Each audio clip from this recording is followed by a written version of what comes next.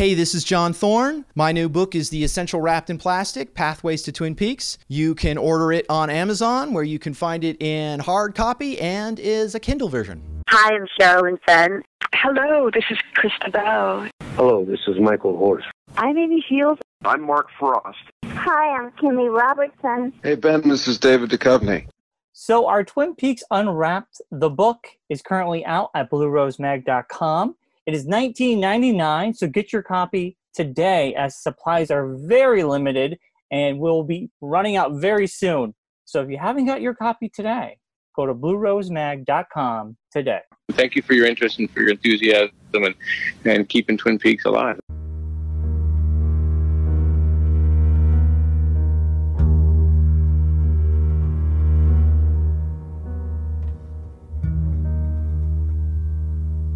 I got idea, man.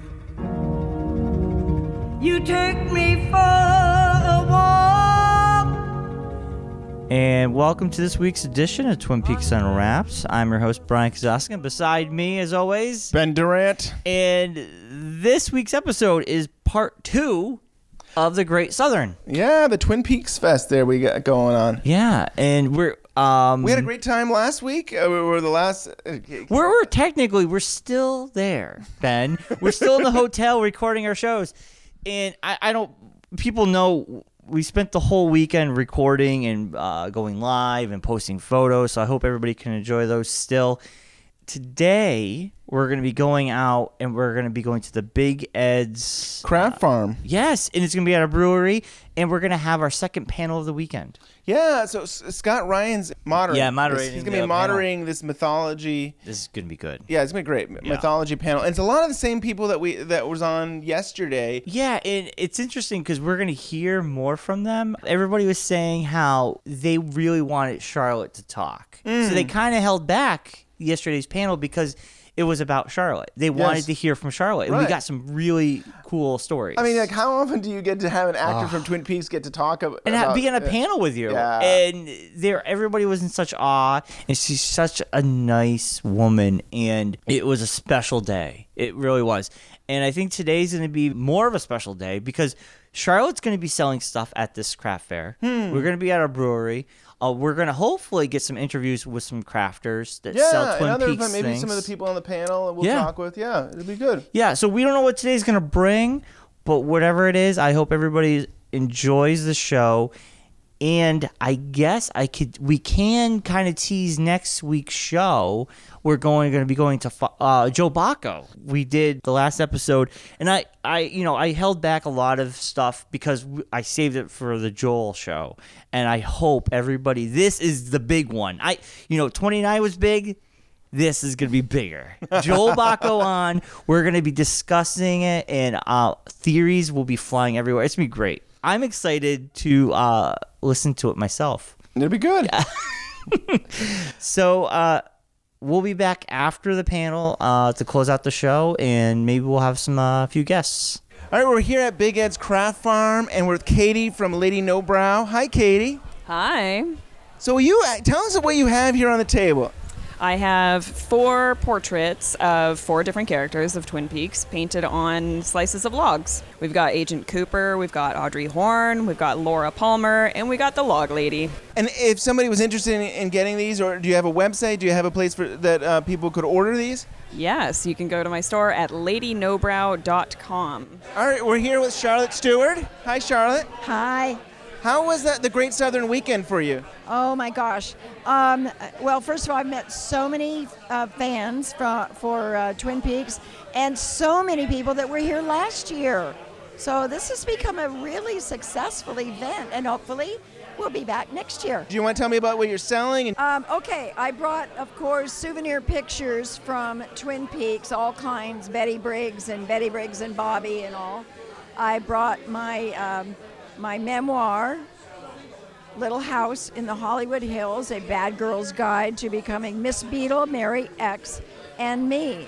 And then I also brought what I call they are tote bags. I don't just call them tote bags, they are tote bags. But they have pictures from Twin Peaks on them.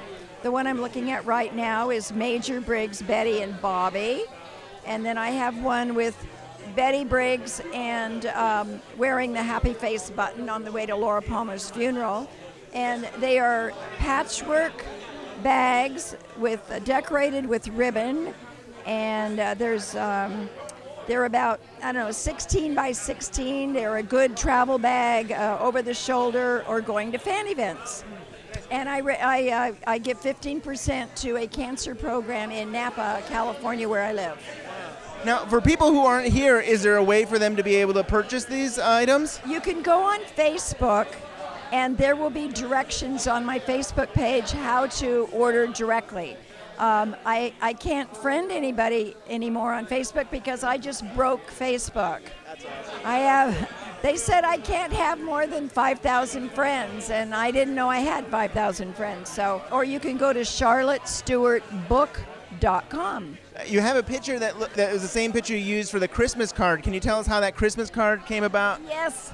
On the set, in one of the scenes within the Briggs home, I had my camera, and I had someone take a picture of Major Briggs, Betty, and Bobby. And I just said to them, okay, sit down here, and Bobby flopped on back of the sofa looking surly as ever. And it was my camera, so I owned the picture. And that, some months later, I was in Rite Aid, and I looked, and they had this machine where you could put your photograph in and make a Christmas card. So I thought, oh, what a grand idea, a Briggs family Christmas card. So I took that picture, and I did one of those, Happy Season from the Briggs family. It was the most absurd card you have ever seen. And I took it to Seattle, Washington. I had 100 of them, and we were at the Seattle Art Museum, and I put them out on the counter, and I sold them for $10 a piece, and I sold every single one of them. Now, the next year I did it again, nobody bought any. So you never know. It was a novelty. Yeah. So I may do it again. You should.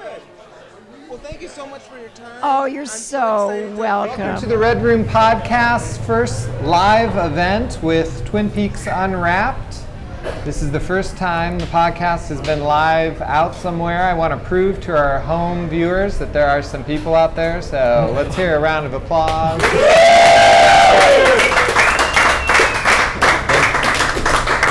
We appreciate it. My name is Scott Ryan. I do the Red Room Podcast, and I debuted my documentary Voyage to Twin Peaks last night. If you came out to watch it, I really appreciate it. And the panel is going to introduce not themselves, is what we have decided. You're going to introduce someone else. So who wants to introduce not themselves? I'll go first. This right here is John Thorne. He is the co-founder and co-editor of the legendary Wrapped in Plastic magazine that ran for 75 issues from, I believe, 1993 to 2005. Yep. And he also just published a really wonderful book, The Essential Wrapped in Plastic Pathways to Twin Peaks. I think I got that right. You did. Thank you. And he's also got a really cool blog called Above the Convenience Store, and it's kind of ramping up in action too lately, which is exciting. I always check out his new posts there, so check it out. Thanks, Brad. Appreciate it. You guys want to? You don't want? No, you introduce. You want me to introduce Brad? Well, I can introduce Arthur. He's Arthur Smith is curator, television curator at the Paler Center for Media in New York. He's a co-author with me of the new book Twin Peaks FAQ. I don't know what else. I mean, he's his social security number.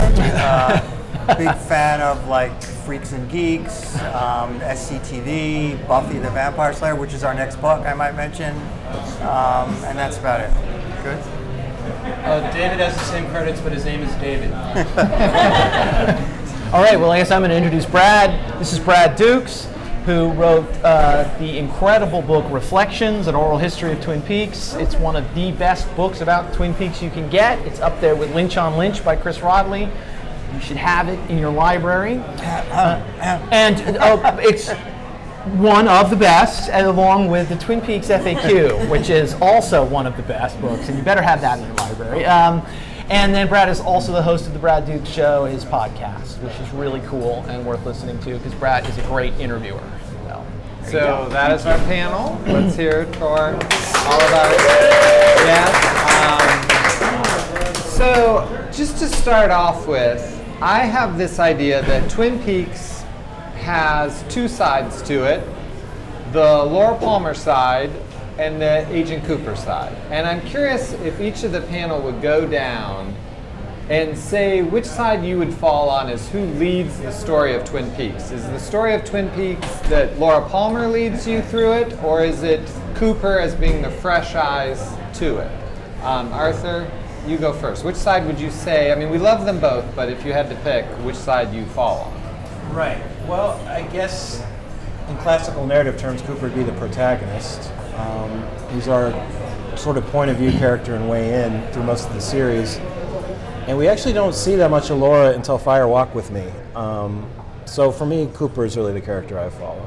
All right, Dave? I would say I would agree with that from a narrative point of view. And I think the other point that Arthur didn't mention specifically is that Cooper more or less arrives in Twin Peaks when we do. He's the outsider, and Laura, of course, lives there, and she's been there all her life. So I think we're meant to identify with Cooper. I think Laura Palmer, I don't think she was meant to be such a huge character. Like, I think the character in the mystery sort of took on a life of its own. And people from the network that I've talked to at ABC, they didn't really expect Who Killed Laura Palmer to be a national catchphrase. I mean, it was almost like something you would see on bumper stickers way back when. Mm-hmm. So for me, Dale Cooper's my favorite TV character of all time, so I think he is the man steering the ship. It's definitely Laura Palmer. I think David Lynch wants you to think it's Laura Palmer, and I think that's why he made Fire Walk with Me. I think Fire Walk with Me is his way of saying, now go back and watch the series and keep all of this about Laura in mind while you watch it. I do believe that the series itself, obviously, is the story of Cooper investigating Laura, but Laura is a presence throughout the show, and then the film really kind of puts her back in the front of everything. So I believe that David Lynch wanted you to be thinking of Laura Palmer while you're watching the show, and that's why he made the movie. So I just don't think that that's the same question, though. I think what you're asking, I think what David Lynch wanted was one thing, and what Mark Frost wanted was something else, but I think what you're asking is I think after David Lynch makes Twin Peaks, that becomes just another interpretation of Twin Peaks. So yeah, I sort of answered that from a personal perspective. Well, I also think it's Laura Palmer. It would be my answer, too. I think that the story of Twin Peaks is the story of Laura Palmer, and the way I would prove that would be that the end credits throughout the entire series is her homecoming picture. And, right. And Lynch even puts her face in the coffee cup in the last episode. Right. So I think Laura Palmer is the center that brings it there. But there's no right or wrong answer. It's just fun. So I want to take the audience's poll. I think the story of Twin Peaks is the story of Betty Briggs.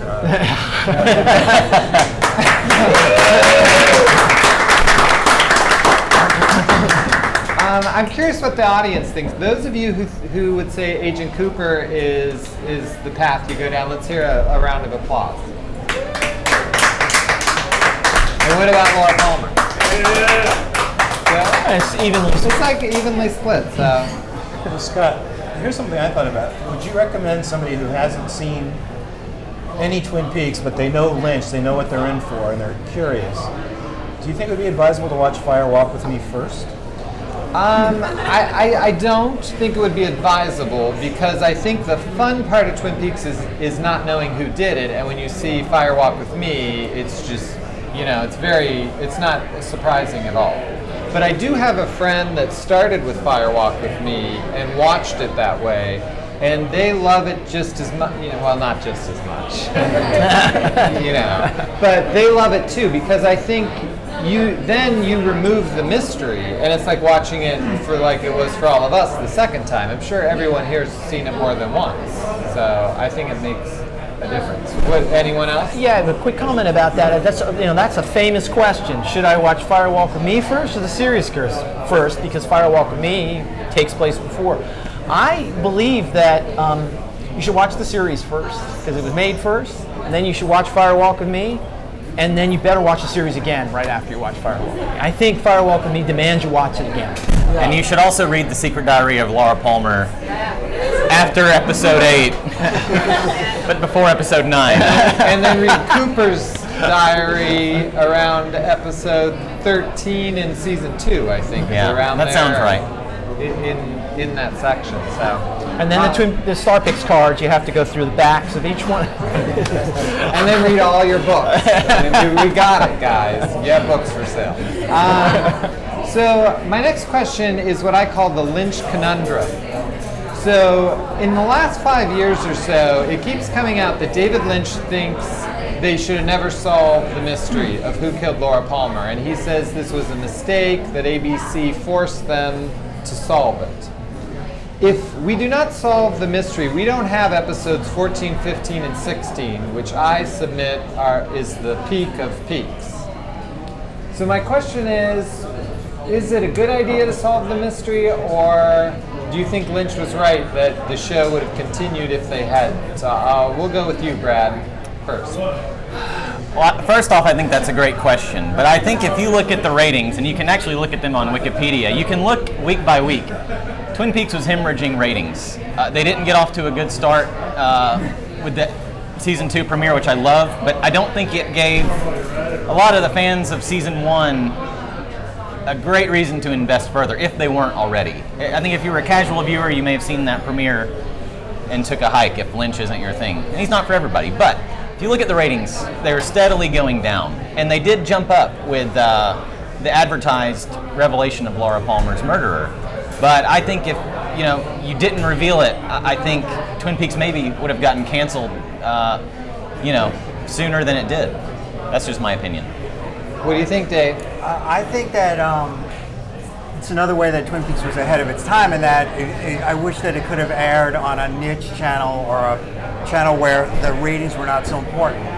And because I think that David Lynch should have been allowed, and Mark Frost should have been allowed to solve that murder on their own timetable when they were ready creatively to do it. And the fact that the network executives, and you have suits who are coming in whose only concern is commerce, telling these people what to do with their creative work is shameful.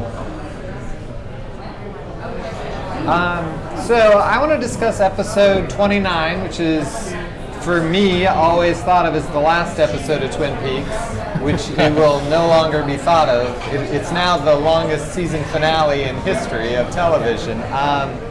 What happened to Cooper in episode 29? John? Well, I think Cooper enters the Red Room, Black Lodge, whatever it is, as a whole Cooper. And in the course of his experience in there, he divides into two people, a good Cooper and a bad Cooper, and the bad Cooper comes out. Now, you can argue whether the bad Cooper already existed as an entity inside there, because there's evidence that that's true. But I think Lynch was interested in showing the flaw in Cooper and the struggle within him, and depicting it as a split into two beings. He kind of supports that in comments he's made, and then also in Firewalk with Me, when Annie says the good Cooper is in the lodge and he can't get out. So I argue that at the end of that episode, when the two Coopers are running, it's not a chase scene where one Cooper, the bad Cooper, is trying to catch the good Cooper, but they're both racing because only one can get out. And the bad Cooper gets out. What I think it's clear that Lynch feels that everybody has for lack of better terminology, good side and bad side. But have we seen any signs whatsoever of a bad Cooper? I'm assuming that you agree with that everybody has a good side and a bad side. Have we seen any foreshadowing of a bad Cooper anywhere during the course of the movie or the TV series? I don't think so. I can't think of it. I'd have to think about it. There may be something in the past of whatever happened with Carol and Earl, but I don't think in the show we see a bad Cooper manifest itself. So why do you think it's the bad Cooper that comes out instead of the good Cooper that comes out? Lynch has kind of said that in Lynch on Lynch. He said, it's the bad Cooper. But what? No, but I mean, why? Well, why I think is that? it's fear. I mean, and I was going to pose this to you, Arthur. What role does fear play in episode 29? Well, they do say that if you face the test of the Lodge with less than perfect courage, you're destroyed. And I think very deliberately, Cooper up to that point has been presented as an absolute paragon of the heroic knight errant who's pure of heart and of motive. We see him tempted by Audrey. We see him in very difficult moments where he doesn't ever hesitate to do the right thing. So I think the idea that even this incorruptible sort of saint falters at this moment and is undone is just a testament to the kind of terrifying power that's being tapped into there in the lodges. But how does he falter? I don't understand. How does he falter? I think it's his fear for Annie. What do you mean? How does he falter? Why wouldn't you be scared? I mean, he's scared, but he offers to sacrifice his soul for her. It has something to do with whatever happened in his past, because there is the Caroline, Annie, and Caroline is there. The wound appears in Cooper's side. Something happened to him in the past that he still feels like he didn't succeed at whatever he should have been doing when he was guarding Carolyn Earl. That's still haunting him. And I think he returns to that moment and displays fear and runs away. And at that moment, he's flawed and he's susceptible. Well, but what is his option there? What does he run away or what? He's trying to get out. I mean, he's there ostensibly to save Annie. But he's already saved her. He's already saved her. We don't know if he saved her. I don't think he headed that point. Brad, what do you think? I think a lot of it comes down to that moment when Wyndham Earle says, "If you give me your soul, I'll let Annie live," and he does. And yes. I think when he sort of surrenders his soul to whoever, I don't think he does, though. He could have been talking to Bob. I mean, Bob says no. I will not I'll take you. I think Brad's point is that he was willing to give up his soul, and that could be a flaw. He really entered, Bob's domain, where Bob has control, I think. So I think both Cooper and Wyndham Earle really had no idea what they were doing in there, and they both fell victim to Bob.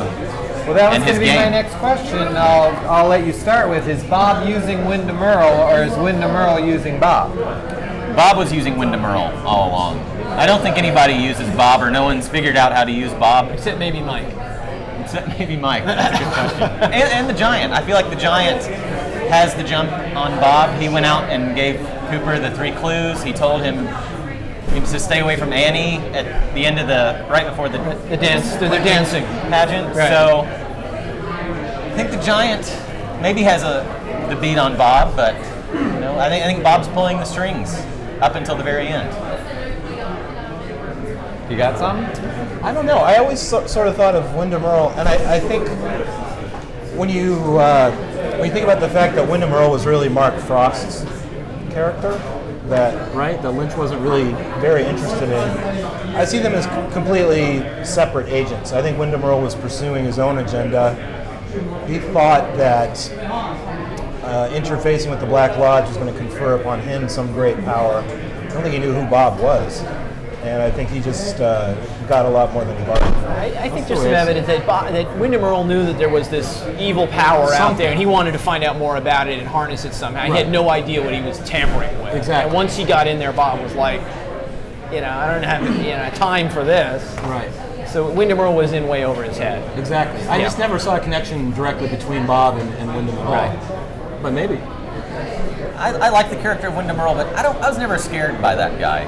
He just he was a good foil for Cooper in a way, but he wasn't really ever scary. He seemed more like a clown. Well, we have a lot of fun in the book talking about his sort of arts and crafts obsession. That cabin looks really fun because he's just like making costumes and paper mache props, and if it weren't for the torture and giant pawns, a good time. Do you think Wyndham should maybe do like a summer camp for kids? That's what we call it. Little serial killers. Out there in his cabin.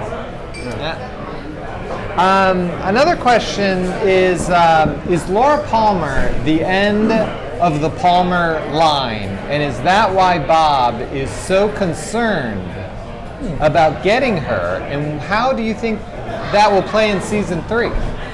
You know, we know that it was Leland's grandfather to Leland, and they wanted Laura so badly. You know, do you think that season 3 is going to play into that somehow? Wow, I don't know, Scott. That's a good question. I think Laura was the ultimate prize. Whether or not it's because she was just the third in line or something about her. I think she was the ultimate prize. They knew that she would be more power. I don't know. She was special. She was special in a way. The whole town reacted to her in such a way that indicates that she was a part in some way. And I would argue that she was so special that in the end she defeats Bob. In Fire Walk With Me, she defeats Bob. Right, so I think it's also something about the idea of conquest. I mean, here's this one person who resisted him, and he could not.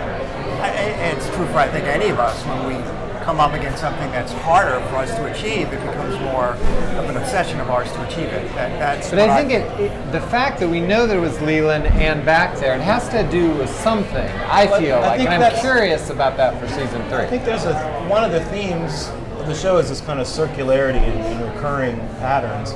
And I think one of the most explicit ones is this idea of abuse being cyclical. The violence visited upon a father comes back in the next generation. So I see the kind of Palmer line as an illustration of that idea. That this, you know, if you don't purely think of Bob as a separate entity, but as an aspect of Leland or manifestation of this abstract idea of evil, I think the fact that he's interested in Palmer after Palmer sort of ties into this idea that abuse is cyclical and it comes back around and comes back around. If you were so obsessed with the Palmer line, why not wait till Laura was married and had a child? Oh, she was never going to settle down. Come on. But I mean, then he moves on to Maddie, which is, you know... I think that's one area that could be more explored because Sarah Palmer has these visions. And Maddie is of the other bloodline. She's not a Palmer. She's on Sarah Palmer's side of the family, and Maddie's got psychic powers as well. So I think you could maybe explore that family a little bit. And I wish they had done that the first time around. I really believe that there may be more of that in the new series, and I tend to think that Sheryl Lee will once again be playing two characters. That she'll play Laura Palmer and the redheaded cousin that we've always been. Well, that's why I'm posing the idea that there's another Palmer, and that's who she'll be. I mean, we know that Leland. Well, no, it could even be Leland's illegitimate daughter. We know that Leland cheated with Teresa Banks. He could have been a habitual cheater. It's just a way to bring Sheryl Lee back. Separated at birth, right? There was a well, it's Emerald and Jade from Invitation to Love. Thank you. So let's talk a little bit about season 3. Brad, you're our season 3 guru. What can you tell us about season 3 that's not a spoiler? But what do we know? Brad, no spoilers. That's not a spoiler. What facts do we actually know about season 3? Yes, facts, sir. Well, there's David Lynch directed it. It's on Showtime. It's directed by David Lynch. Kyle MacLachlan will be Agent Cooper. Let's see. I will say this. I don't think this is a spoiler. I think we're going to be spending a significant amount of time away from Twin Peaks, the town. There's going to be things outside of town. And it's not just a few scenes. I think it'll be a significant story. Might be a journey back to Twin Peaks. I don't know. Right. Interesting. That's all I'm permitted to say at this time. I like it. It could even be a voyage to Twin Peaks one time. Or it could be one asshole's trip to Twin Peaks. We have no idea. What about any questions? Anyone got any questions? Where's my... Where's my one buddy? Oh, there he is. He's sitting down here. Sir, go ahead and speak real loud so everyone can hear you. All right. I guess we'll start off with the Donna argument, because I know Scott is passionate about this. So he's saying that there's some sort of argument about Donnas. I have never heard of this. This argument that about a Donna, maybe Moira Kelly versus Laura Flynn Boyle. I've never heard of such a thing. So I think that Laura Flynn Boyle would have been better in Fire Walk with Me, and Moira Kelly would have been better in the series, because that's when she should shine in the series. In the movie, she should have been a wallflower, because that's Laura's story. And I think Laura Flynn Boyle is that perfect wallflower, but Moira Kelly could have given Donna a life of her own. So what do you guys think about that? I think that's a radical idea. I actually believe the exact opposite. I think Lara Flynn Boyle's Donna Hayward is incredibly dynamic, and this is a conversation I have all the time. And then I know how people respond to it, but if you think of 5 iconic Donna Hayward moments, every one of them is going to be Lara Flynn Boyle. Rockin' Back Inside My Heart, In the Jail. There's not 5 iconic Donna Hayward moments. That's the first problem. There is. The skinny dipping. The skinny dipping. No, wait, I said nobody's perfect. The skinny dipping. In your book, you say that the director was so absorbed in that he forgot to yell cut. And I could easily come up with 2 more. Every one of them is Lara Flynn Boyle. No, there is one. The extended Partyland sequence in Fire Walk with Me, I think is She takes off the top of her dress or whatever. That's what she does. That's what you're remembering? I mean, anybody could do that. No, it's a descent into hell, and it's heartbreaking and terrifying. I think it depends on what story you like better. I think in Fire Walk with Me, you have this very sweet, sheltered. Moira Kelly looks younger, softer, smaller, more vulnerable, and you see her following Laura down this terrible hole, and it's heartbreaking. But in the show Twin Peaks, you see this girl after that experience finding her sort of own agency, throwing off all the sort of received wisdom and expectations of the town, and forging her own path to. That's what happened until the 2nd season. She told David Lynch and Mark Forster she didn't want to be that. So you're even admitting, therefore, that Laura Flynn Boyle didn't want, and that's all my point is. No, but it didn't happen until the 2nd season. In between seasons, you can correct me if I'm wrong, she went to David Lynch and Mark Frost and said, I don't want to be that perfect, innocent girl anymore. She plays Donna that way for a full season. Then you come back and all of a sudden she's wearing more sunglasses, she's smoking cigarettes, she's like a completely different person. But that whole first season, she's this virtuous woman that is a little different from Moira Kelly because Laura's dead now. She's declared her love for James, but she's still like that. And my point about Moira Kelly is I really believe that she, and Scott says, oh, that's the way it's supposed to be. I believe she's invisible in that movie, and I can't believe that that's the way it's supposed to be. I mean, I don't think an actress should be invisible. I think you need to ask the question next year when we have a 3rd Donna cast in the new series. Then you can debate which of the 3. And it'll be Ashley Judd, right? Or could be Ashley Judd one of the Judds in it or something. So she'll be the 3rd Donna. I don't think that Moira Kelly is invisible in Fire Walk with Me. I think she's playing an innocent person, and I would submit the Chug-a-Lug Donna scene is as good as anything that Laura Flynn Boyle did. You just quoted a line that didn't even come from Donna.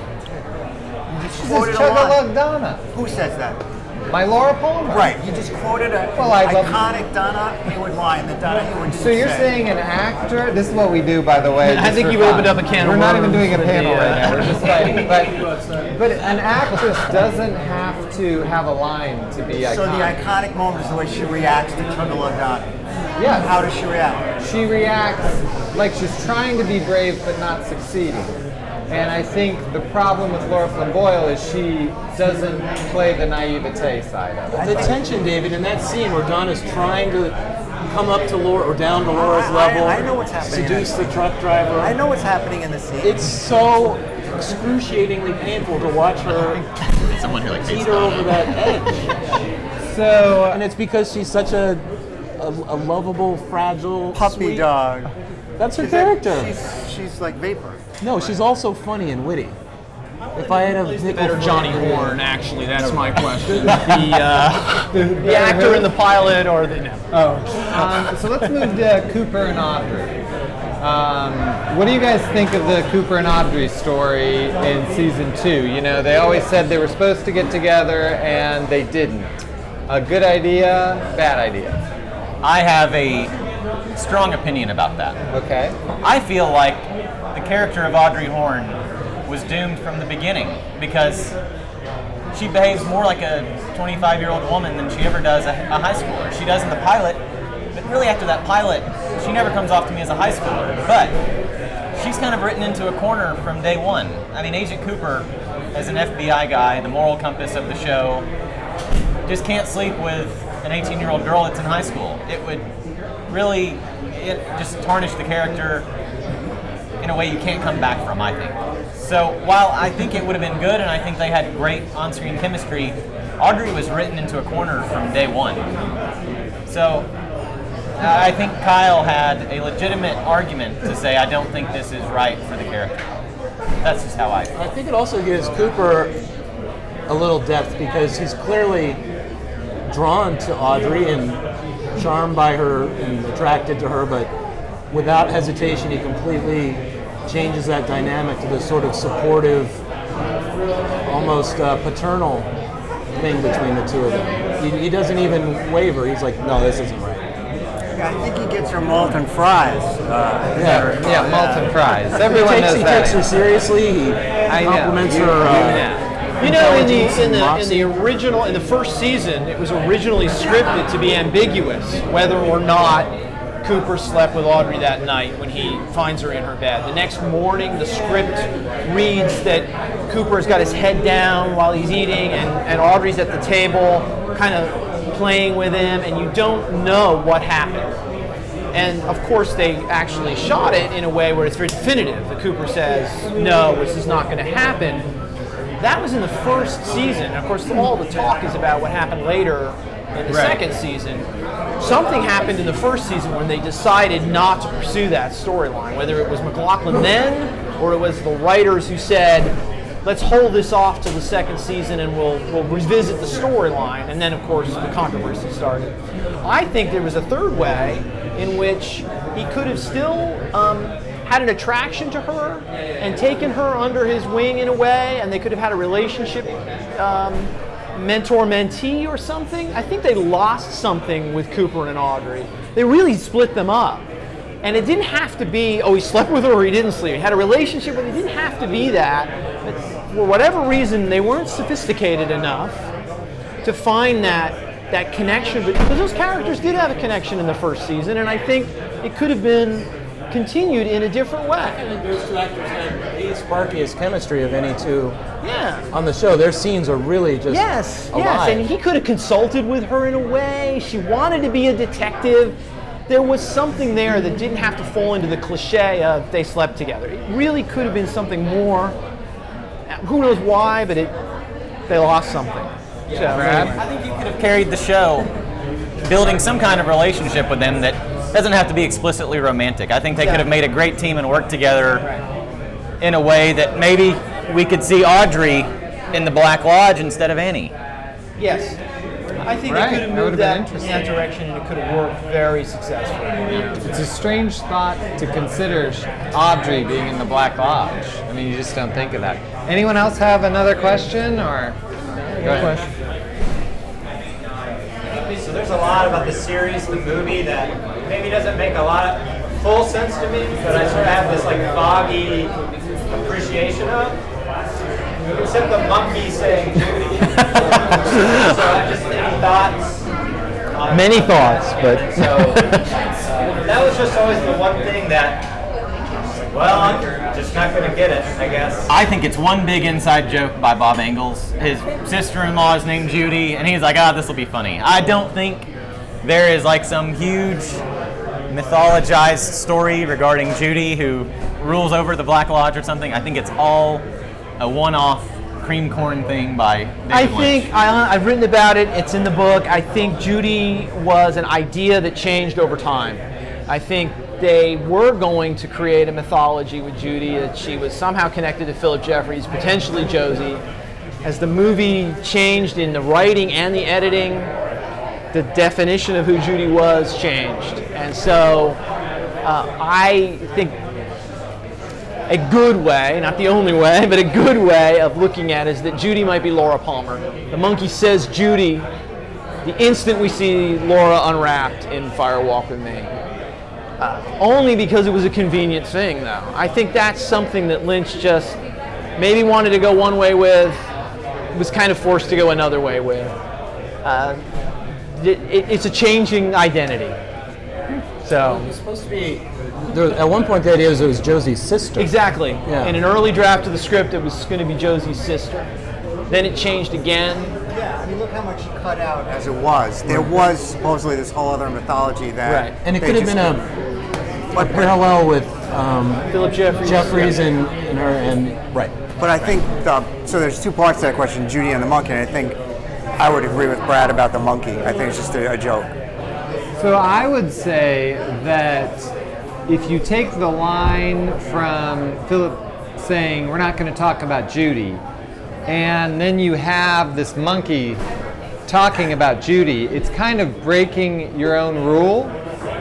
And I mean, this is such a stretch, and I just came up with this right now, that I wish I could have sold this idea without stopping right here.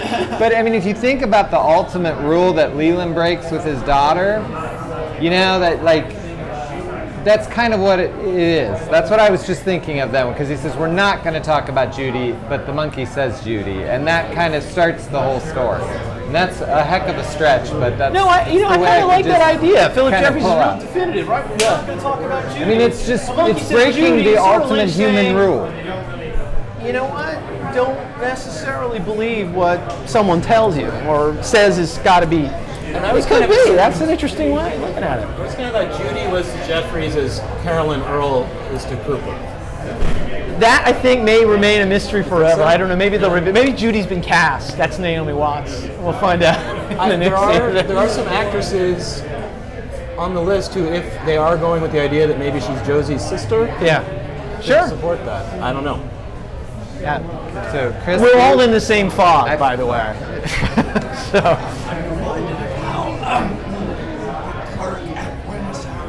Starts to refer to the young woman. Right. Joven, I think, is about as much as he gets out. But he's suggesting that he's discreet and not saying the young man is here with you because you're obviously too old for a young man to paralyze them too. It did have that kind of classic old-time movie, smarmy hotel clerk kind of suggesting. It was the younger one. Chris, did you have a question? I saw you had your hand. I don't need a mic, so. For you. I know there's the big non-disclosure agreement about the show itself, but does anybody have any information on the forthcoming Mark Frost book that's supposed to be the history of the town or the 25 years from the series to the new series?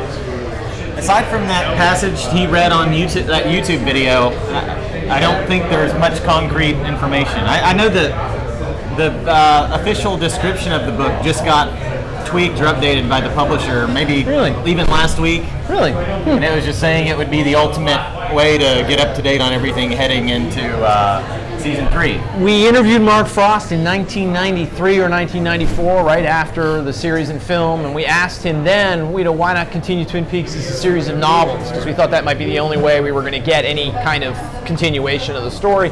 And he said then to us, I had an idea, or I've been approached about an idea of writing the history of Twin Peaks. We'll go all the way back to geological time and why there was these forces in that spot.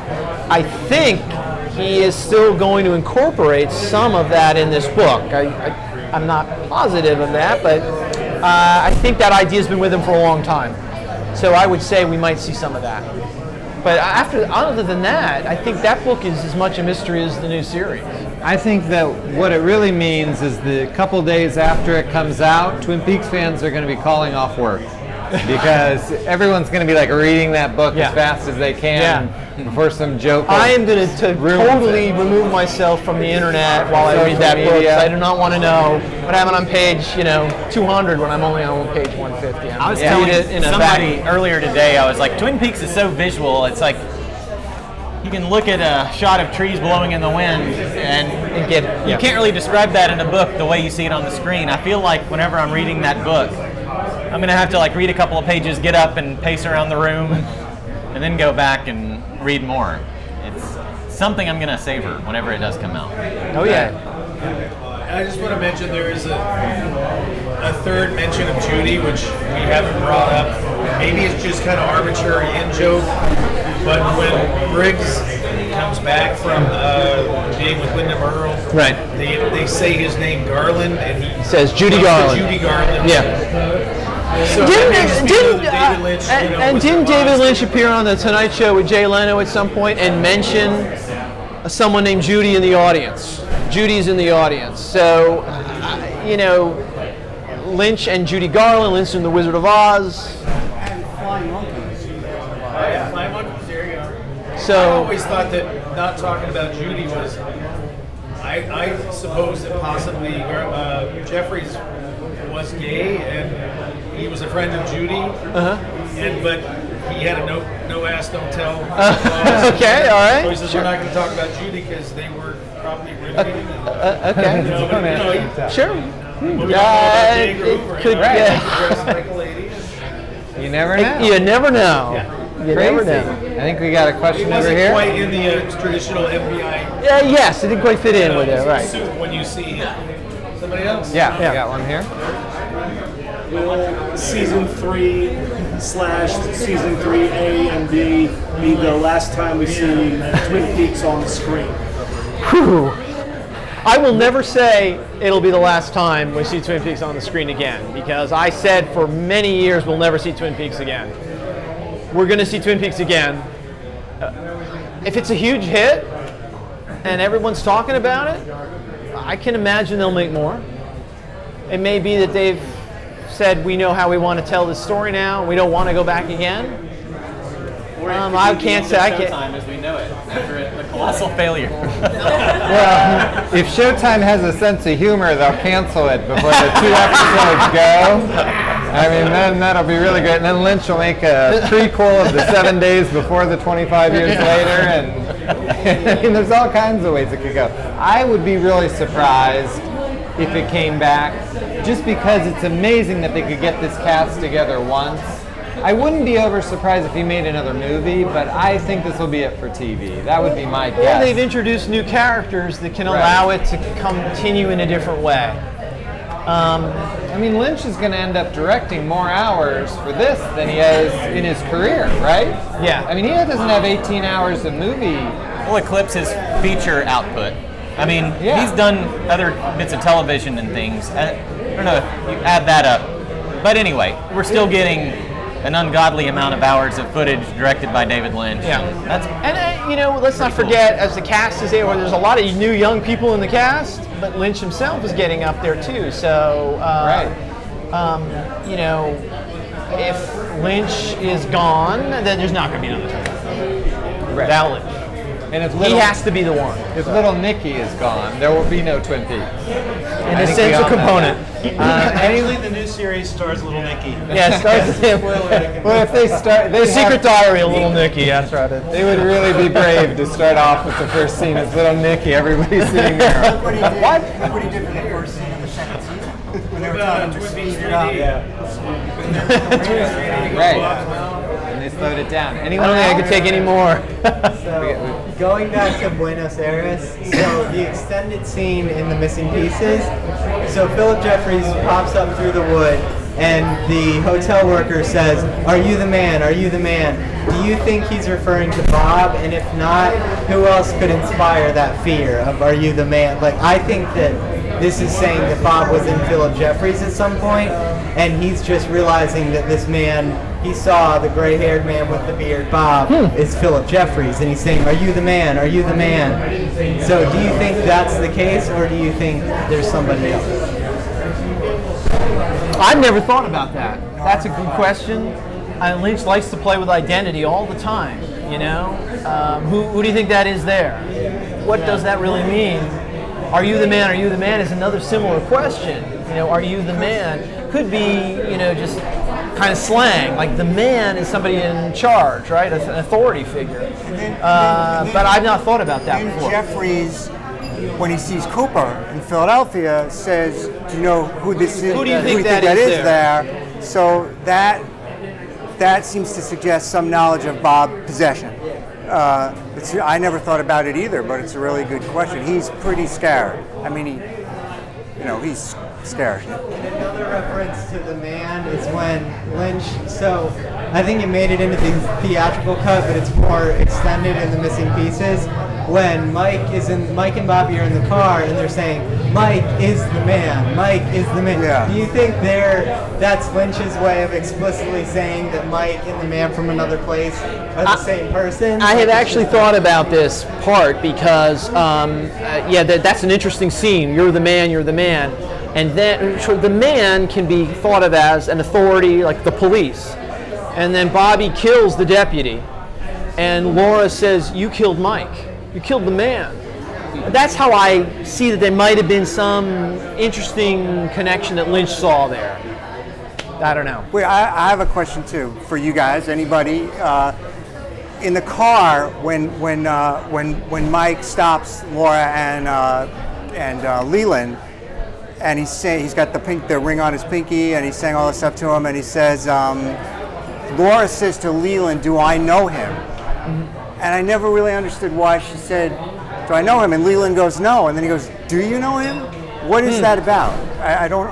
Why would Laura have recognized Gerard or Mike? This is how I always viewed that, and it's a little too simplistic. I feel like John probably has a great answer, but I always felt it was there for the viewer. So it was there because they might have feared that because we knew who the one-armed man was, it was a way of telling the viewers that Laura doesn't know who Mike is yet. Because it is a prequel, but we're seeing it after. Right. I think there's a couple lines in Fire Walk with Me where they do that, where they're trying to let you know where the what characters people stand. are. Yeah. So he says, and then the reason Leland says, "No, you don't know. Do you know him?" Because that's a Lynch line. I mean, that's Lynch's writing. Yeah. So that is how I always viewed that. It's to let the casual viewer understand, but it's not the deepest answer. It could also be Leland projecting like, "Oh, do you know these strange men?" Yeah, it could be Leland worrying that Laura knows more than he thinks she does. Yeah, I see it. But why does Laura think she might know him? I gotta go back and watch that movie again. Yeah, you've never seen Fire Walk I've with only Me, seen huh? it once. Yeah. That's the I same wasn't really scene watching it. That's the same scene with the line about the thread being torn. And that one I never quite got either. Well, that's from the dream from 25 years later, right? From the pilot? There's some stuff that was scripted about thread in the dress and stuff like that never made it into the film, and that might have been a carryover. Are you going to ask him about his controversial dream theory? No, we don't say that for another time. That's his book. I know that Twin Peaks Unwrapped is going to have John on their show to discuss his dream theory. I'm going to have him on the Red Room to debunk his dream theory. It's a little bit different, so you'll have your choice. So definitely check out both podcasts. I think we're going to wrap it up. I want to promote everything for everyone. We've got John. He's got a book here, Essential Wrapped in Plastic. It's phenomenal. It's a deep read. You got Brad Dukes with Reflections. There's no commentary in it. It's just the actors telling you what happened. You'll learn so much. You've got Dave and Arthur. They did the Twin Peaks FAQ. It'll get you ready for season 3. It's not a boring read. It's a comic read. I've been reading it and I've been laughing quite a bit. It's a fun book, and as Arthur says, he wrote the funny parts. And I have my DVDs here for the documentary about the 25th anniversary of Twin Peaks and the Red Room podcast. Thanks to the Twin Peaks Unwrapped guys for recording this. We got Ben and Brian. Check them out. We're all on Twitter. Follow the godfather of Twin Peaks, John Thorne. He's going to be on Twitter this week. And thanks to the Great Southern. Could we all give Andrew a round of applause here for putting this on?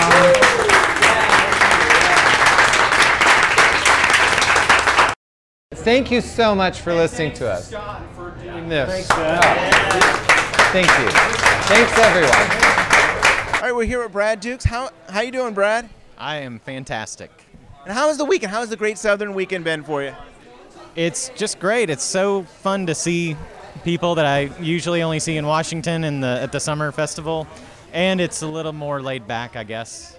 So it is fun just to hang out, relax, and catch up with people that I usually talk to via text or email most of the year. How is that different from the Washington Fest? Well, the Washington Fest has the magic of the surroundings, and it's just a little more casual here. I mean, they're both fun. I mean, it's just weird to be celebrating Twin Peaks this far along. I mean, before it was announced the show would come back, it was kind of like, okay, so after we hit this 25th anniversary, where does fandom go from here? It's kind of like we've celebrated everything there is. It's like, and now, of course, it's all resetted, and it's going to happen all over again. So it's really cool. And you were on two panels. You were on the writers panel, and you were on mythology panel. How was that? Oh, it was cool. I mean, just sitting next to Charlotte Stewart, I have to pinch myself. I'm like, and John Thorne and everybody. It's so cool. I just have such respect and admiration for all those people, and it's weird to be included in their company. And what's next for you? I mean, are you going to the Washington Festival? Yeah, I'll be up at the Washington Festival. Taking my little brother up there. I introduced him to the show when he was like 10 or 11. So he first went, 5 or 6 years ago. So it's been weird to see him grow from like this young kid into, he's college age now. So he's kind of grew up with Peaks and of course dove into all the Lynch stuff. So it's going to be a blast. Well, thank you for your time. Thanks a lot. Thank you. All right, we're here with John Thorne, writer of Essential Wrapped in Plastic. Hey, John. Hey. How you doing? So you were here all weekend for the Great Southern. How did that go? I had a great time. It's a lot of fun to be here, and meeting you guys was a highlight because all I ever had was voices in my head and no pictures. And then seeing some other folks that I've got to meet over the last couple of years. Scott Ryan was here, and Brad Dukes was here, and David Bushman and Arthur Smith. It was great, and as you know, I was able to participate on a couple of panels with them, and we could have gone on and on, I think, with the mythology, but we got to a point where it was probably good to stop because there's so much. You can just keep talking about it and talking about it. All right, well, I'm going to ask you, how are you guys doing with the Great Southern? Did you have fun? I've been to conventions. Right. Which conventions you're just stuck in a building with all these people and celebrities behind ropes and you have to pay all this money, and this was like way better than that. This is like, it was a community, and it was meeting you and Scott Ryan, all these people we had on the show. I think for me, my favorite part of the day was having breakfast with everybody. The first day was Dave and Scott, and then this morning was you and Scott and Dave and Scott's wife, and I love that. I don't know. It was real freeform. We were just talking about whatever came. There was a lot of Twin Peaks talk, but I think we talked about Fargo and True Detective and all kinds of other stuff. It was fun. I don't know why. That's what I like, and it was like we had the common interest of Twin Peaks, and then you branch out and you realize we finally met, but I felt like I've known them, you guys, before that. So I think that's been the best part. Well, that's the nice thing about the Great Southern, and also I think the Twin Peaks Festival is similar in many respects. It's a little more organized in a specific spot, but that banquet that they have on Friday night, but that's what happens. Everybody breaks off into groups and they're talking and they're chatting, they're catching up on what happened in the last year, and it's very social and it's very comfortable. Everybody's relaxed. There isn't even the celebrities, call them the celebrity actors or whatever. And we had Charlotte Stewart here this weekend with us. It reminds me of the old festivals, and when I say the old festivals, because the last festival was pretty large and there were lines for autographs. And back, years ago, the actors would be there at the old festivals, and you mingle with them and you talk to them and you chat with them after you had the banquet, and they were all so warm and generous. That's what Charlotte was like, right? I mean, she was just like walking around, hanging out with us, joking around, talking, really asking special. us questions. Right. It was fun. And she brought the smiley buttons, and that to me is a highlight that she shared that with me. Right. She was wearing a smiley face button when she went to the funeral. Yeah. And so now she wants to engage with the community here at Reed Southern, and to actually her bring her own buttons and start handing them out to people. I think that I was touched by that she would think of us. Right. We have to mention, because we'll get in trouble if we don't, that we got to see the world premiere of Scott Ryan's film at the movie showings. They had a number of short films. Twin Peaks. Yes. And it was great, Scott. It was great. Amazing. We Scott. all loved it. It was fun to see that, and he really gives you a good sense of what it's like to be up there in Snoqualmie during the festival. So he did a great job. Lots of humor in it too. So, and it was approved by Charlotte Stewart. She really enjoyed it. She did. She was moved by it because he was able to include Catherine Coulson. Got some really nice footage of her talking, and I think Charlotte was moved by that. Yeah. So it was all Awesome. good. We liked it. I think that was Scott's highlight. Yeah. I was saying that he seemed on top of the world after Yes, he that, did. and almost like he just mellowed out. He's like, I don't want to pick fights with anybody because I'm on this high. For like 10 minutes. And it was cool. Meeting Scott was awesome. Sure, He's like kind of like the life of the party. Yeah, like he's a character. Yeah, he's got a lot of good things to say. Yeah, and like I like how he doesn't agree with everybody. He sticks to his guns. He picks fights is what he does. He picks fights. But like. He's so good.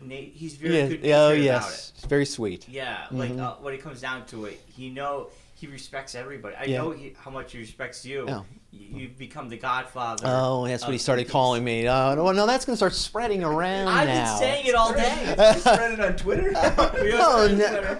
Okay. Facebook. All right. I was telling Ben, we're driving back, and I'm like, I can't believe I was just driving the Godfather of Twin Peaks around. I felt I had like this amount of responsibility.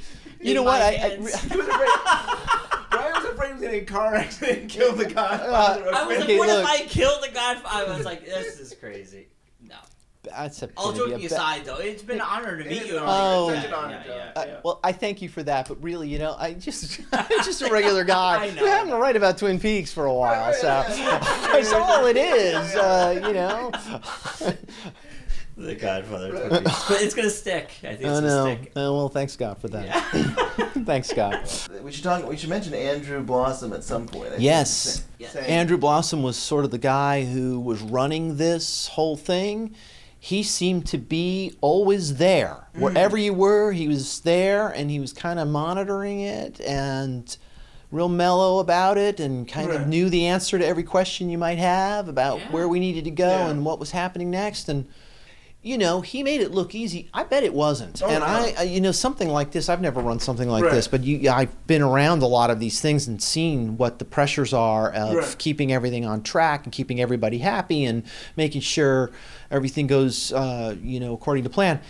I know he probably had some people that we can't name because we don't know who they were, but we can certainly say thanks to Andrew Blossom for doing a great job. Thank you, Andrew. That was just Yeah, I can't even imagine doing something like this. He didn't make it look easy. Yeah. He was always just, very he calm did. and mellow. Yeah, and, super nice. It's also interesting getting all these businesses together and be like, can you decorate your place like this and have a theme? That's the nice thing about this, because this little downtown area of Richmond, all the little businesses, the restaurants in particular, but the bookstore, and they were all kind of, embracing the idea of Twin Peaks. They had all their signs out. Some of them, the place we were, I don't know if you went to that place we went for lunch, for pizza today. Yes, they had red curtains on the side, and they had a special menu. You could get a red pizza, or was that something like that? I forget what it was. A red pizza, and then we got a white pizza. And they were excited about it too. Yeah.